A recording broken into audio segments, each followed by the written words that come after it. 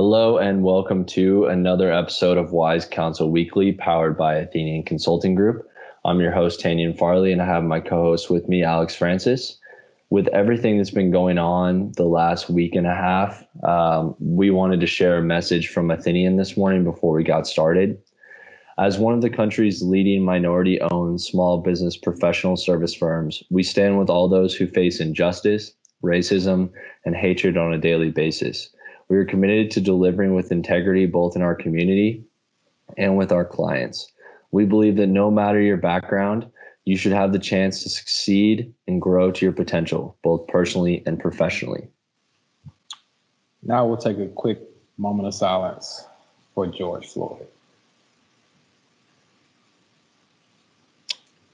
All right, so today's podcast will be a little different, basically in light of what's going on outside. And we just wanted to have a candid conversation about the situations with the structure of our government, with the structure of the police, and how we feel about, what steps we can take going forward and possibly how we can create a better future. Yeah, we fully believe that, this is a business podcast at the end of the day, but there are issues outside of, the walls of an office that do impact what happens within a business. And so we feel that it's incredibly important to address this situation and address what's happening and have candid conversations about it so that, we can be better prepared to interact in the office space so that our listeners can be better prepared to interact, with people in their community and in the office. And honestly, too, so we can better understand what injustice looks like in the different forms that it takes. So we're going to have a pretty open conversation today about this between Alex and I. Just for our listeners that may not know, I am white, Alex is black. So we kind of have different backgrounds that we grew up in. And so I think this conversation will be good to kind of talk through, how the last couple of days has shaped how we feel about what's going on. And then obviously, the responses going on as well. Absolutely. So today on the agenda, as we just discussed, the main topic will be just a conversation of social justice. We'll move into some quick hits from our managing partner, Bobby Dixon, possibly on the same topic, as well as moving it into a business perspective as well. And then for the big three today, we'll have actions we can take and changes we can make, as well as things, just to help you clear your mind when you want to get away from all the situations going on right now. Yeah, I think that's important. We wanted to make sure we have, a big three that's tangible, that is actionable, but also mental health is really important. We're coming out of a quarantine, and I know that there's a lot of folks that have been isolated for a long time and are not as mentally healthy as they normally are. So hopefully, we can help you kind of clear your mind a bit with everything that's going on and really focus on what's going on. So I think to kick off, game time, our main topic today, I'll just start with this, Alex. Why don't you give me just some high level thoughts about, the last 7 days? I know there's a lot of ways that, this can go, but just kind of your thoughts on the situation and the response. Just for me, it's been interesting. It's been different versus the last few issues that we've had like this with police and police brutality and just police misconduct as a whole. With seeing that usually, there's protests, there's riots, and I feel like it's a different sense out there this time. I feel like there's a different pride in everyone, and they're feeling, not only in the black community, but as the nation as a whole, people are kind of tired of this situation. And you can see it a little differently as more people are coming forward, more allies are joining with the black people and standing outside and protesting and the riots and things of that nature. But I feel like this step this time is the step in the correct direction. I've gotten a few phone calls from some of my white friends and former teammates asking different questions that I've never heard them ask before, or like, what can I do different? How can I help? What can I do to make change? And that right there alone, it just speaks volumes that, wasn't happening before. Not saying that they weren't thinking about it before, but just the fact that they're taking an initiative to ask me, a black man, what can they do to help to move the needle in a sense. And that right there speaks so many volumes to me. And it's definitely showing me that there's a change coming. And these are, granted, change possibly won't be 10, 20 years from now, but these baby steps are what we need to continue to take steps in the right direction. Yeah, I completely agree. I know for myself, and Alex and I have talked about this a lot over the last couple of weeks, and really specifically over the last 7 days. What different scenarios look like to each of us, how we can best respond. And so I think, Alex, in summary, of your thoughts, I think the takeaway here and the positive here is really just the awareness and the understanding for so many people that maybe were not aware before or didn't choose to be aware. I know that there are conversations that Alex and I have had over the last couple of days that we've never had before. And that's not because either of us chose to not have the conversation, but I also think that the topics maybe never came up, and there were things that I've learned that I didn't know before, right? And so I think understanding that people in this country are becoming more aware of what's going on, I think is good. I think, as Alex mentioned, we're not going to change a multi-millennium problem in one day. We're not going to change it in 1 year. We're not going to change it in 10 years. We may not change it in 100 years. But I do think that taking baby steps at a time, like you mentioned, even if it's small steps within your community, I think is great, right? And I think that we're going to talk a little bit later about the big three of, some really tangible action items you can take to do that. But I think, as Alex mentioned, having these conversations, I think, is really where it begins. Yeah, absolutely. Just like you mentioned, as we were talking earlier, we talk all the time about a lot of different things, a lot of different situations, and some things that we just never came across or never thought of before have come up. Like, I didn't know that the ratio between blacks and whites as they get pulled over by the police were so far apart. I thought the targets were a little bit closer. I thought it was maybe 50% of the time more, or maybe 75% of the time more. But today I kind of learned that there are some white people out there that have only been pulled over once or not at all in their entire lifetime, entire 40, 30 years of living.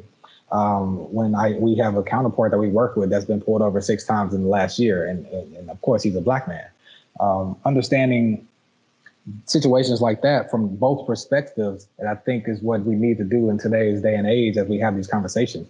Understanding what the other group is feeling like, understanding and sympathizing with what the other group is going through. And I think the big key to helping us achieve the next path, like Arian Foster said on a podcast that both Tanya and I were listening to this week, that we're not asking the white community to feel guilty for anything going on. We just want you to empathize with the situations that are at hand, empathize with the situation that the structure of our, legal system is putting us through. And I think the empathy will lead to change for all as we move forward to make a better future for our children, our families, and just our nation as a whole. Yeah, I think you hit a key piece on the head there, and really something that Alex and I have discussed a lot, which is, what can we do about it? And, in the last week or so, we've seen a lot of different responses, right? We've seen peaceful protests. We've seen riots. We've seen letters to senators. We've seen, appeals on TV. We've seen all kinds of social media movements, right? Some that I think are probably beneficial, some that are not, right? I think, Alex, you'd probably agree with that. And I think that for us, understanding the things that are being put upon us in society, whether it be from our media presence, from our government forces, whatever it may be, and understanding how that shapes your outlook on life, I think is really important. We had a conversation earlier about, how things come to this point, right? How we view things. Right. If you're raised a certain way, the way you perceive things changes. And so I think really small steps start at home. Like Alex mentioned, the Arian Foster podcast, he talked about, I can't go solve this myself. Like I Tanya Farley, cannot go solve this myself. Alex cannot go solve it himself. I think understanding the small things you can fix in your life, I think is really important. One of the things that I shared with Alex earlier, which is just kind of interesting in the way that we grew up. I grew up in a very tolerant, understanding household, and my parents were very, on it about making sure that we understood other cultures, right? Whether it be whatever it may be. And we got to a point in the conversation, Alex and I were talking about that. There was a point in my life when I was younger where I thought if a person of color was driving a nice sports car, was driving an expensive car, that they were in entertainment, or they were in music, or they were in professional sports. it never crossed my mind that, they're a CEO, they own a company, they're an entrepreneur. And didn't register with me until I was in high school. And I realized there's people of all races, all colors that are successful entrepreneurs, but the world that we live in has put that upon us. And it was funny because I made the comment, and I think Alex, you said, don't feel bad about that. I had the same thought growing up. Yeah. Yep. Just the media perception of it is kind of what we see. It's kind of what we get used to. And again, like you just said, it's all about your environment and where you grew up and the situation that you have to face or didn't have to face. That's what shapes us for the future and shapes us to the men that we are today. But that's also what shaped a lot of the people that are seeing this situation differently from us. It's the way they were raised. It's the way they were brought up. It's the situations they were in. It's the people that they grew up around.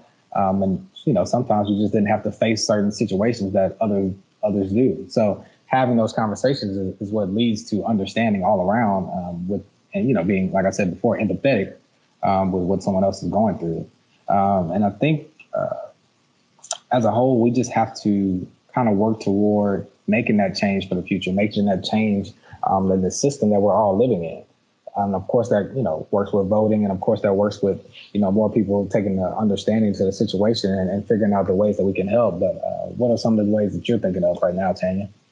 So we are in the business of solutions. That's what we do all day, every day. And a lot of times the solutions are, how do I make my business more efficient? So in this scenario, there's obviously a lot of different angles we can go with this, right? We can talk about societally how, people view each other. We can talk about economically how things are set up. But I kind of want to speak today on the specific issue at hand, right? And I feel like and we heard this on another podcast as well, but in America, and I think everyone sees this, we are so quick to jump from caring about the issue to caring about the response to the issue and then getting mad at the people who respond to the issue. Right. So I want to circle back to the actual issue for a second here, which is there have been far too many killing of people, okay, white, black, otherwise, right?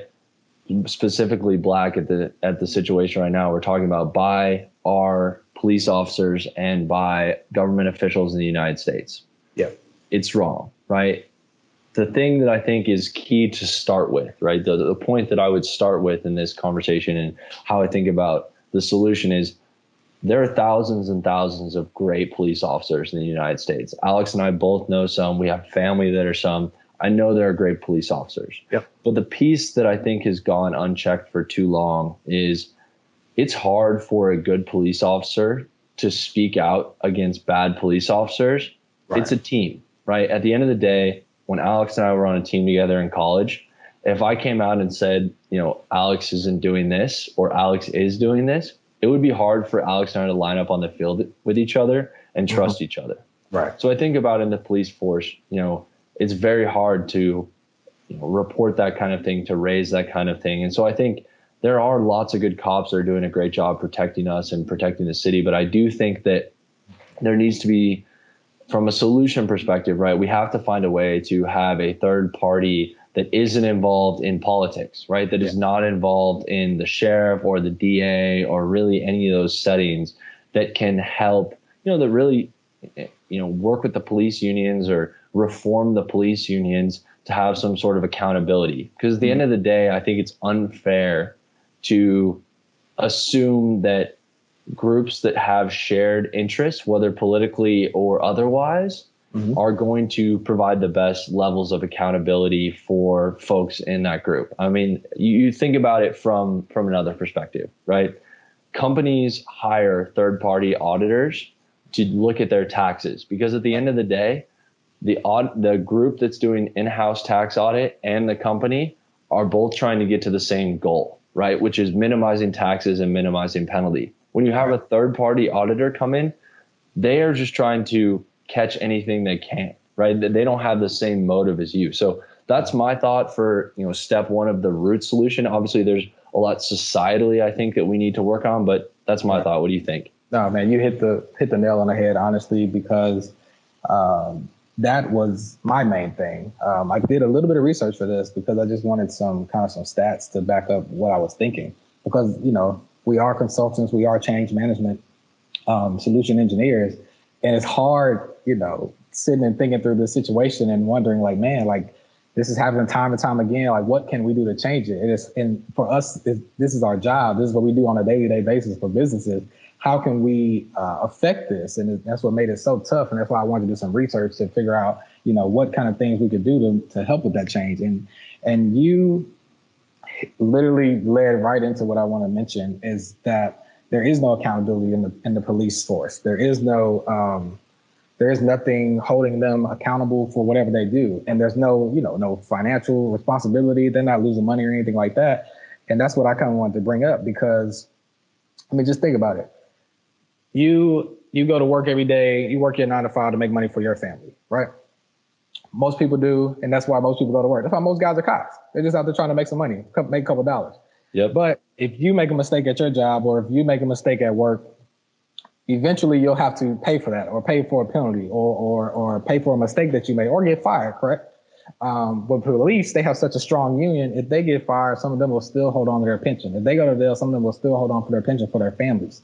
And I think there needs to be just a little bit of more financial responsibility on them as a whole, as an incentive to do less police misconduct, to do less police brutality.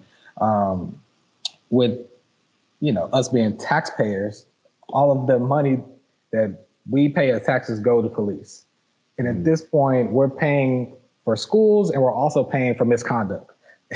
And we should be concerned about all of this because, there are rogue cops out there running around not being smart. And economically, that's just not smart for us. We're paying for somebody else's jobs and somebody else's mess ups. Governments actually take insurance claims out for police misconduct. Governments take bonds out for police misconduct as well from, financial institutions such as Wells Fargo, Bank of America, Goldman Sachs, the works.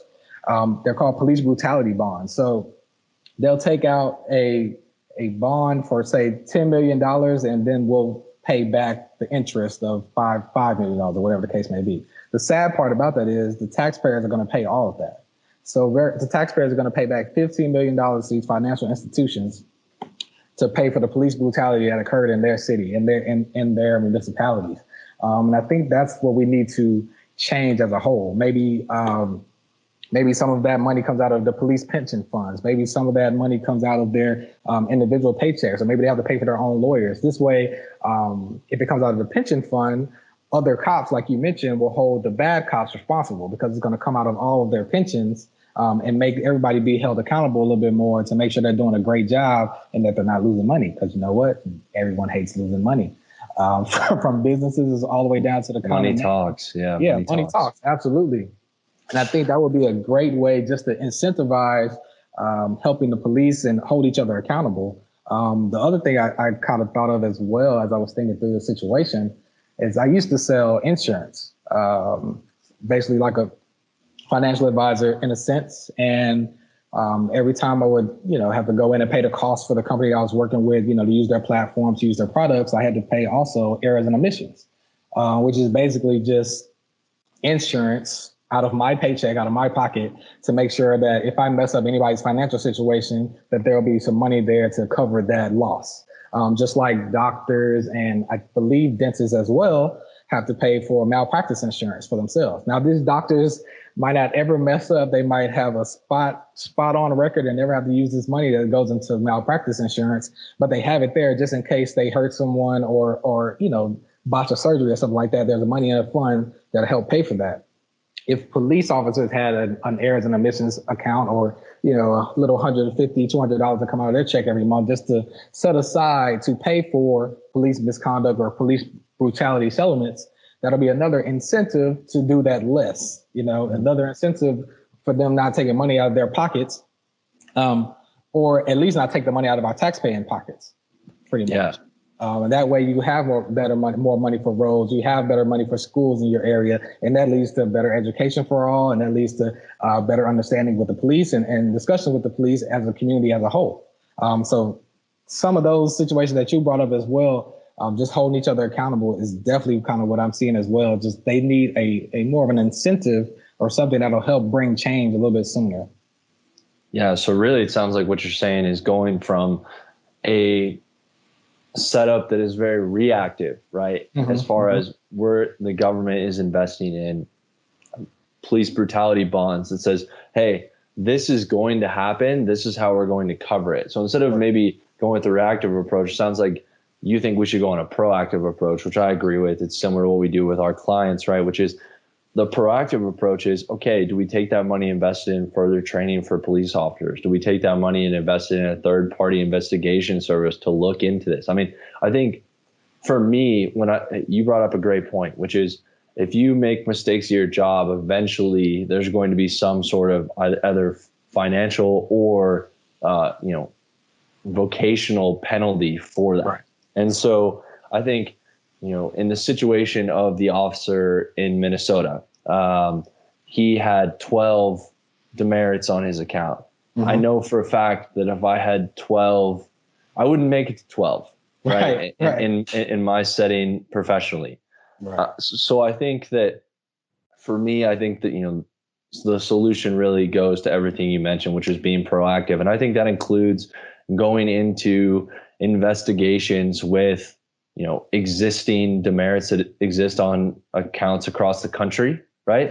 I also think, what you talked about as far as, something coming out for the negative, I think there should be a lot more emphasis on cops that are good cops, that do things to help in our community, that are protective of folks that go on. I don't know exactly what that looks like as far as a reward system, but I think you have to have something on the other side as well that incentivizes them. Because at the end of the day, police officers are not super highly paid.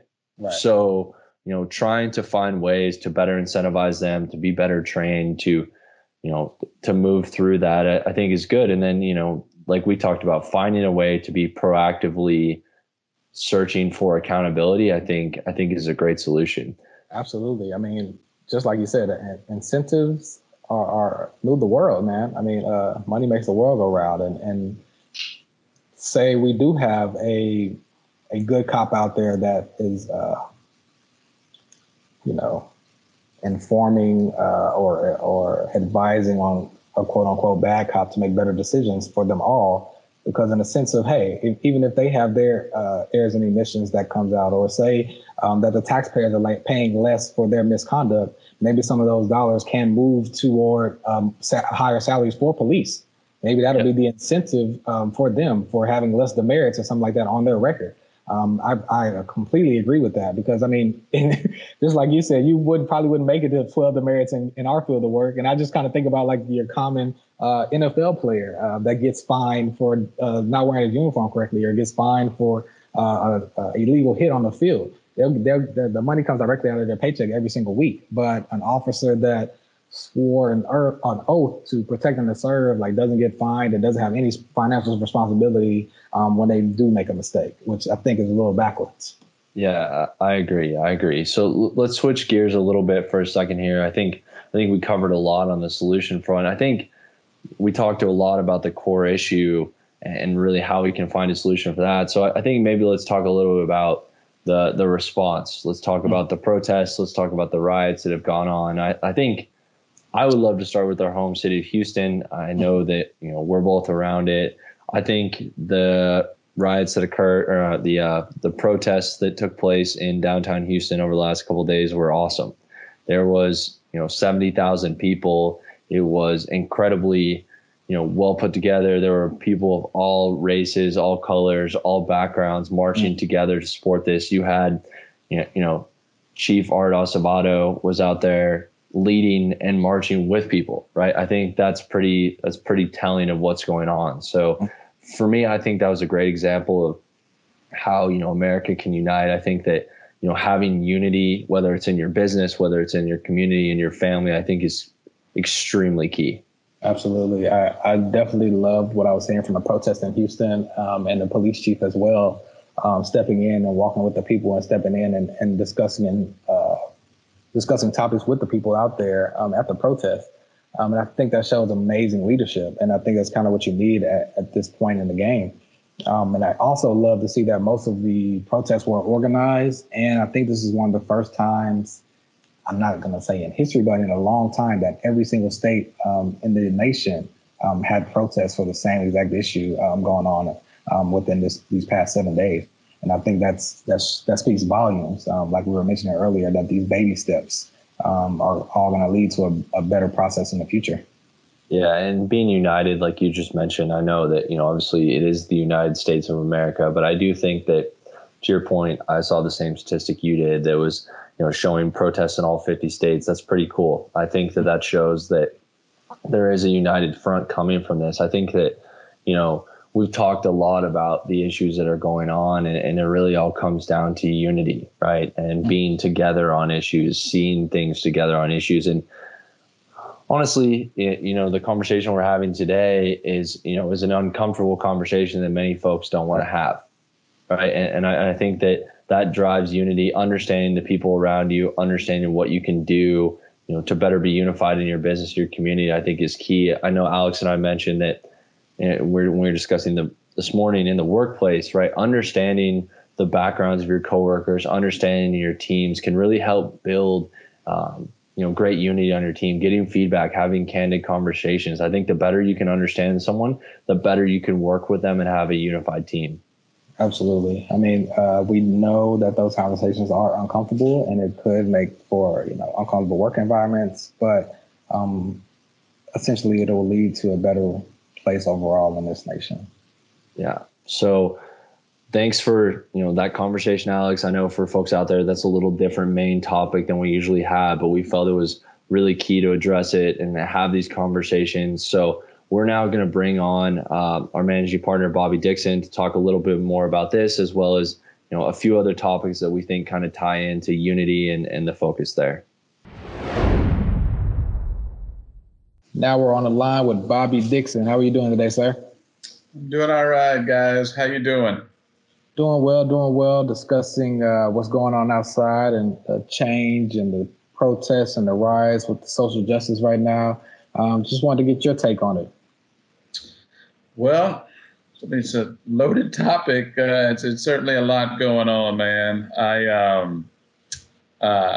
A range of things on my mind about the topic. I think there's a hierarchy, Alex. I think there's I can take it all in as a human being. Right. I take it all in as a black man, and then I take it all in as a black man raising a black son, and then as a black business owner, right? So I'm consuming this information from a few different perspectives, right? What I will say is that it's a combustible situation that didn't just start with this last incident, and particularly those of us who are African Americans. I mean, it's sort of a culmination, man, of a lot of things that have happened with very little change in between those things. Right. And what you see on one side is sort of peaceful demonstrations and protests against these things, but on another side, you also see desperation, right?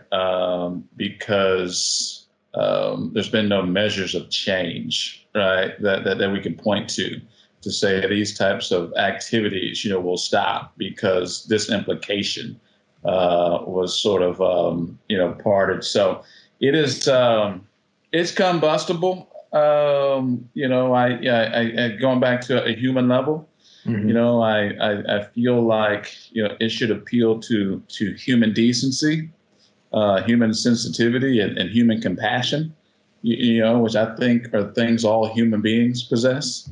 Right. And I think at that level, there should be a fine line drawn. Right. Our eyes see what they see. Right. They don't deceive us. Right. And so I think, the human level, it's a rallying cry. And then certainly, as an African American man, it means something different. And as a man, I think it's no matter what economic class, educational class, working class you come from, as African American men, it's something we all identify with. Mm-hmm. And so it kind of grabs you at that level. And then, like I have a 16-year-old son, right, who is who is informed and aware of what's going on, right? And having to have conversations, right? And the loss of innocence, that young Black males experience at such early ages, right? Mm-hmm. And the conversations we have to have with them, it's emotionally draining, right? So I don't know if I'm answering your question adequately, but I'll tell you that there's a range of emotions coming from a range of levels, and that's before I even talk about the fact that I'm a business owner at the same time. Right. Managing a diverse group of people, around a certain set of goals and objectives. And so just trying to be mindful of all those things at the same time. Mm-hmm. Yeah, I think you hit on a lot of the same things that Alex and I spoke on a little bit earlier, even, to your last point where you talked about, that innocence and the conversations you have to have. One of the conversations that Alex and I had earlier was, growing up as a white kid in a suburb, I never really had conversations with my parents around how to respond when I get pulled over, how to interact with a police officer, other than with respect, right? Other than the same thing I think all of us heard. So you bringing that up, I think is really key. And that kind of leads me into my next question, which is, obviously as a parent now, like speaking to your children, there's one way you think about it, but you're in a unique situation as well, Bobby, where you have family that are longtime police officers. I think you mentioned earlier that your mom was one of the first Black police officers in the force in her area. So maybe if you could talk us through a little bit about like your view of the situation with the police right now in the country, as well as the experience of a family that grew up with a Black police officer in the family. Sure, and I'll just kind of start right where we're at in a very real and raw way, right? I was at the protest just yesterday, peaceful protest here in Houston. My son was out there, and so was my daughter. And you saw the signs, F the police, and this, that, and the other. And so as the chants began to grow, I had to stop my son and say, hey, your grandmother's the police, your uncle's the police, so let's understand, right, what we are saying here, and understand, Tane, to your point that, having police officers in the family, been on both sides of this, right? There were racial tensions in Dallas where I grew up in the 70s and 80s. My mom was on the force for 35 years. And I saw my mom have to suit up, right, and work the lines, right, to police responsibly and diligently, right, and I've seen my mom beaten up, right, and come home, wearing bruises, of the job and all those sorts of things. And so you're talking about your mother. Mm-hmm. Right. So I understand and have a high regard for the obligations and duties of responsible police officers, and hold them in great regard. So as I was talking to my son yesterday, it's like you have to understand that there's an individual story behind every badge. Right. So you can't judge the badge itself, not even in these times. Absolutely. Right. On the flip side, it was, my parents had to have the conversations with me. I have to have the conversations with my children. Unfortunately, when you're raising Black children, particularly Black young men, it's sort of counterintuitive, right? You typically say, if you make wise decisions, do what you're supposed to do, good things happen. I mean, good choices, good consequences, bad choices, bad consequences. That's kind of the old saying, right? The conversations that we have with our children are a little different, right? I tell my son, man, he's a 4.3 GPA student, national debate champion. Mm-hmm. The list goes on and on, right? But when he is in the streets, away from his parents, he's none of those things. He is a Black young man, right? You know what I mean? Who is often perceived as a threat, to whatever's going on.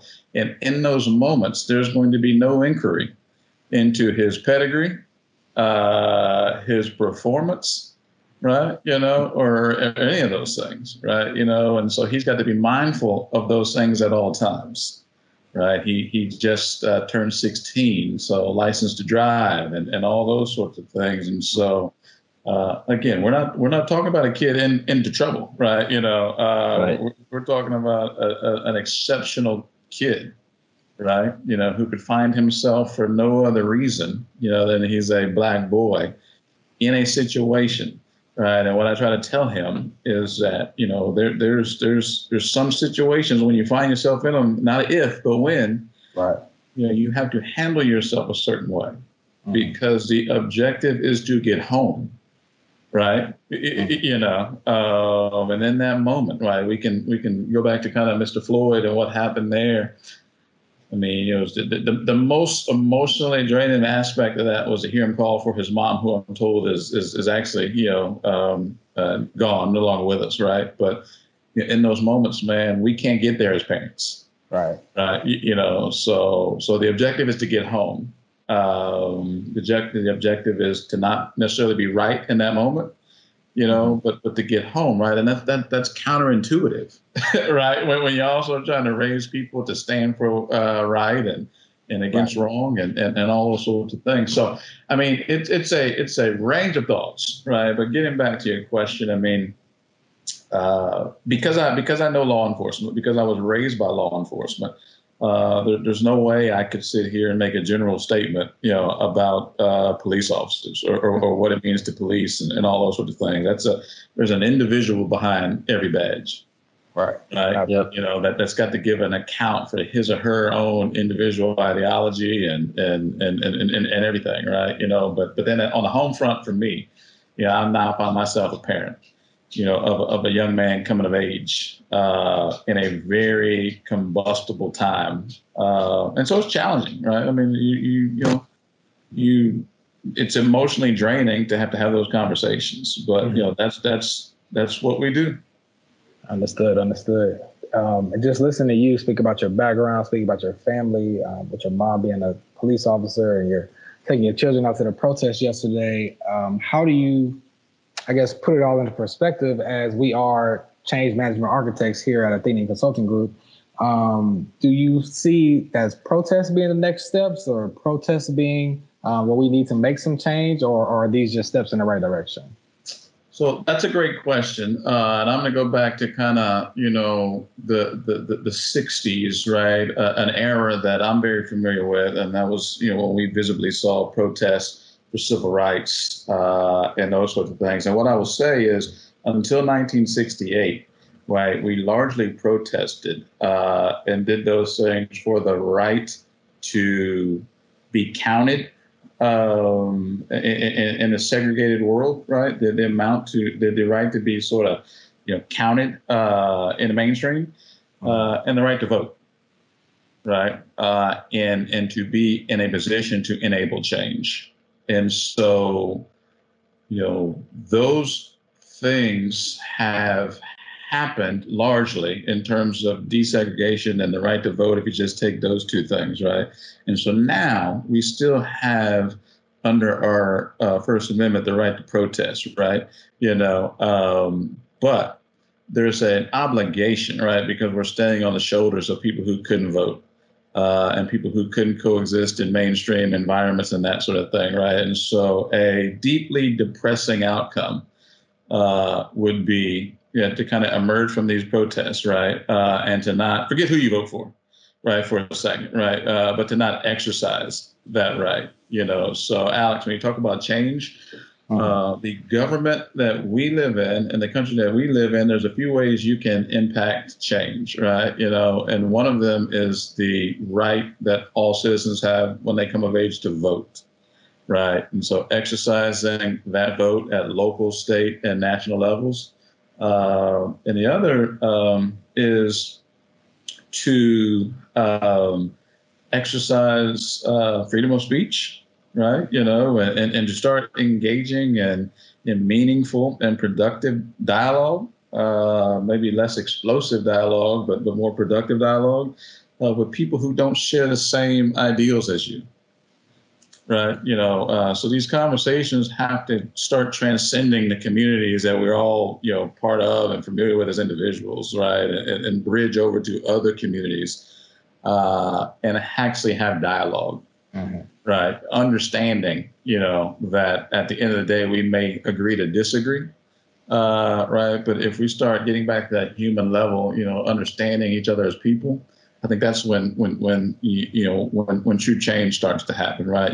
Most people cannot invest in things they don't understand, and most people, won't understand, things that they haven't been able to consume meaningful information about, right? And so that's why I say it starts with conversations. Yeah, and I think I want to circle back a little bit to what you said earlier and tie it into your answer to that last question. You talked about the kind of multiple hats you're wearing right now as far as your feelings and your response, right? So you talked about as an individual, as a father, and then as a business owner. So I want to kind of go that last one here. As a business owner at this time, you just talked about the importance of productive dialogue.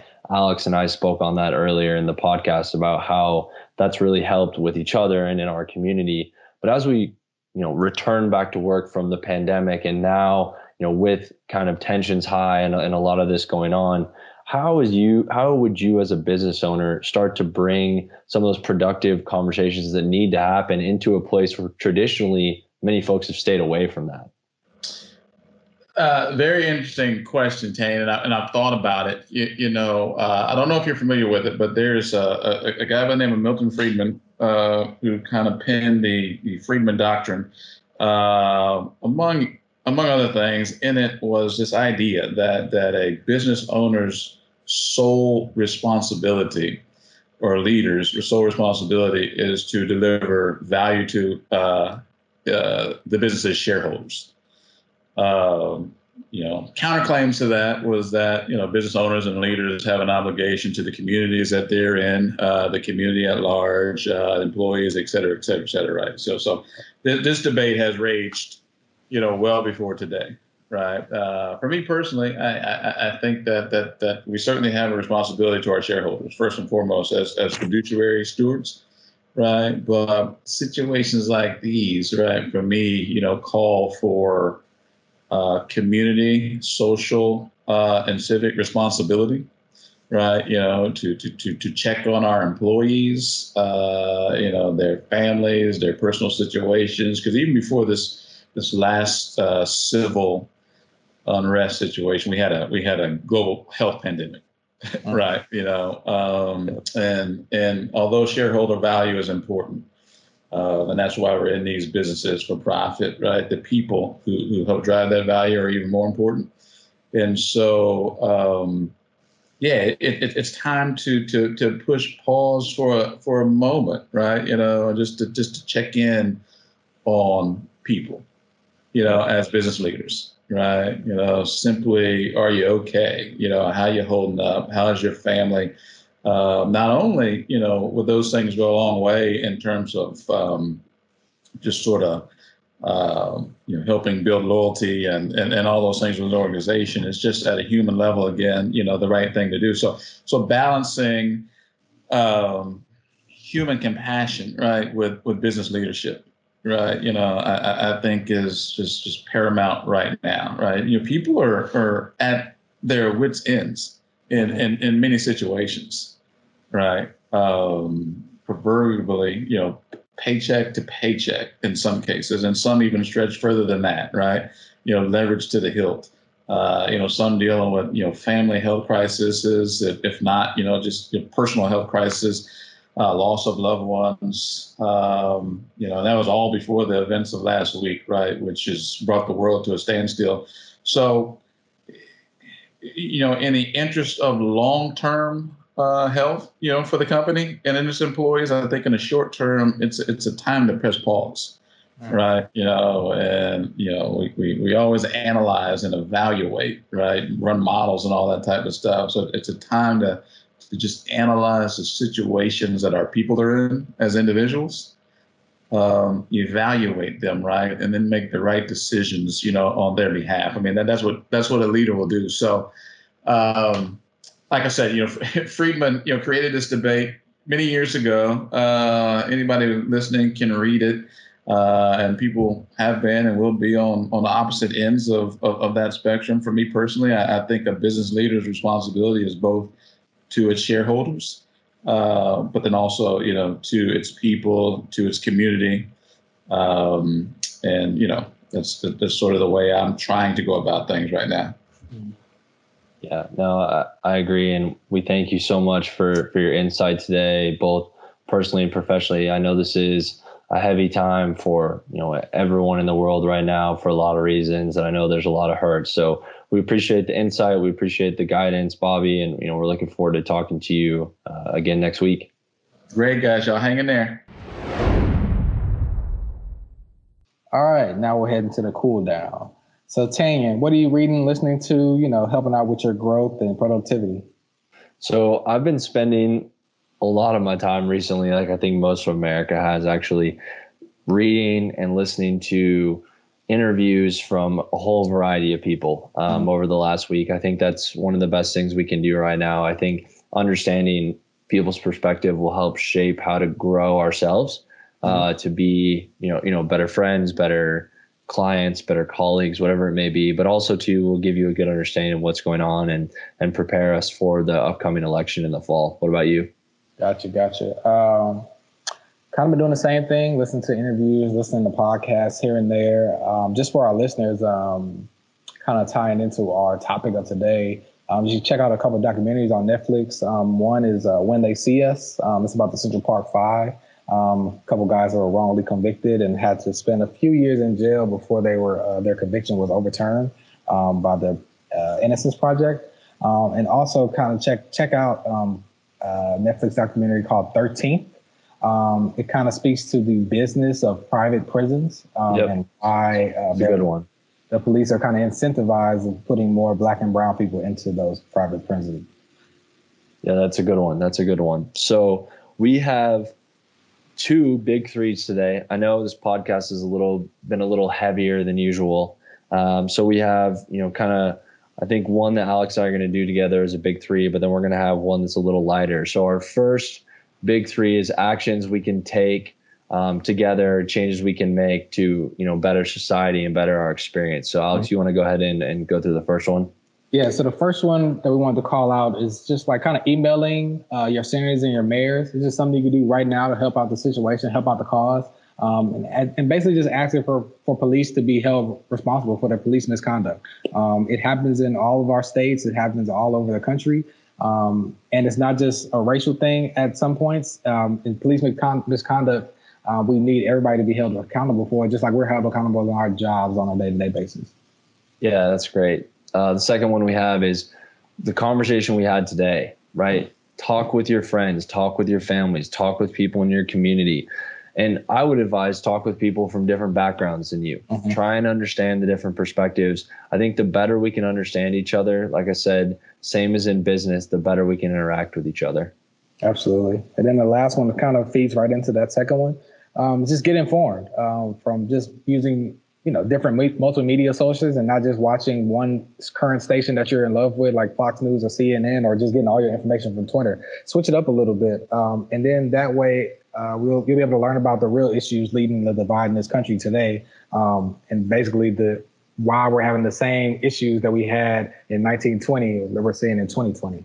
Yeah, understand that holistic view for sure. So our second big three is, and guys, we'll put links to some of the things we talked about in the podcast bio so that you can have links for some of the good ways to email a senator and some of the media that Alex discussed. Our second big three is things that you can do to clear your mind. I think there's a lot of tension. I think that people have been in quarantine for a long time. I think there's a lot of upsetting things that are happening. So we thought, a big three of things to clear your mind is good for yourself professionally, but also personally. So I'll go ahead and go with my first one here. So my first one is working out.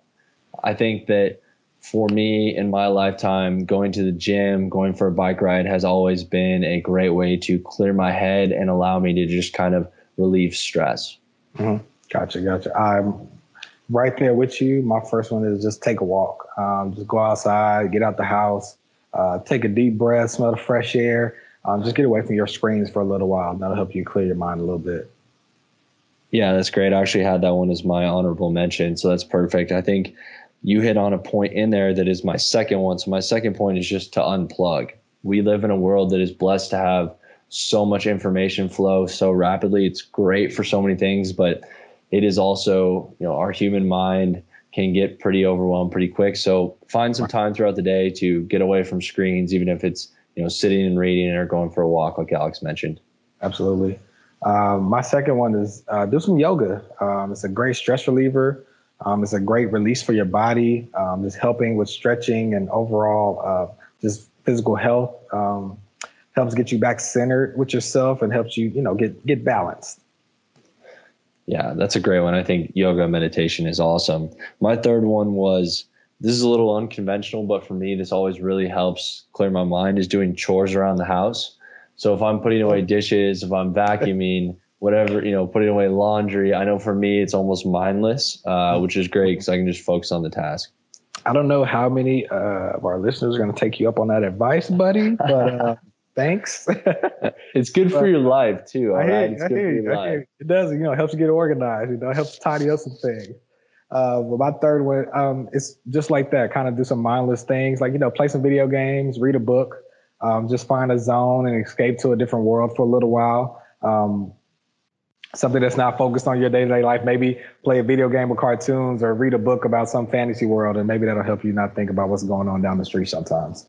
For sure. Let it kind of travel away. So we aren't going to have a Q&A this week. We figured with everything that's going on and with the topic we talked about today. So we're going to save Q&A for next week. So next week we'll be back with a normal episode format. We'll, cover some topics to help you in your business and in your personal life. Make sure to submit those questions. And we're excited for that as well. But like I said, we felt that today's topic was incredibly important for us to talk about and share kind of our backgrounds and our thoughts on it so that you can better apply it to your personal life, to your professional life, and really understand what's going on, in the world. I think it's important for us to be aware. So as always, and especially this week, guys, take time to breathe and focus on your current situation. Adversity breeds ingenuity, and wise counsel leads to sustainable results.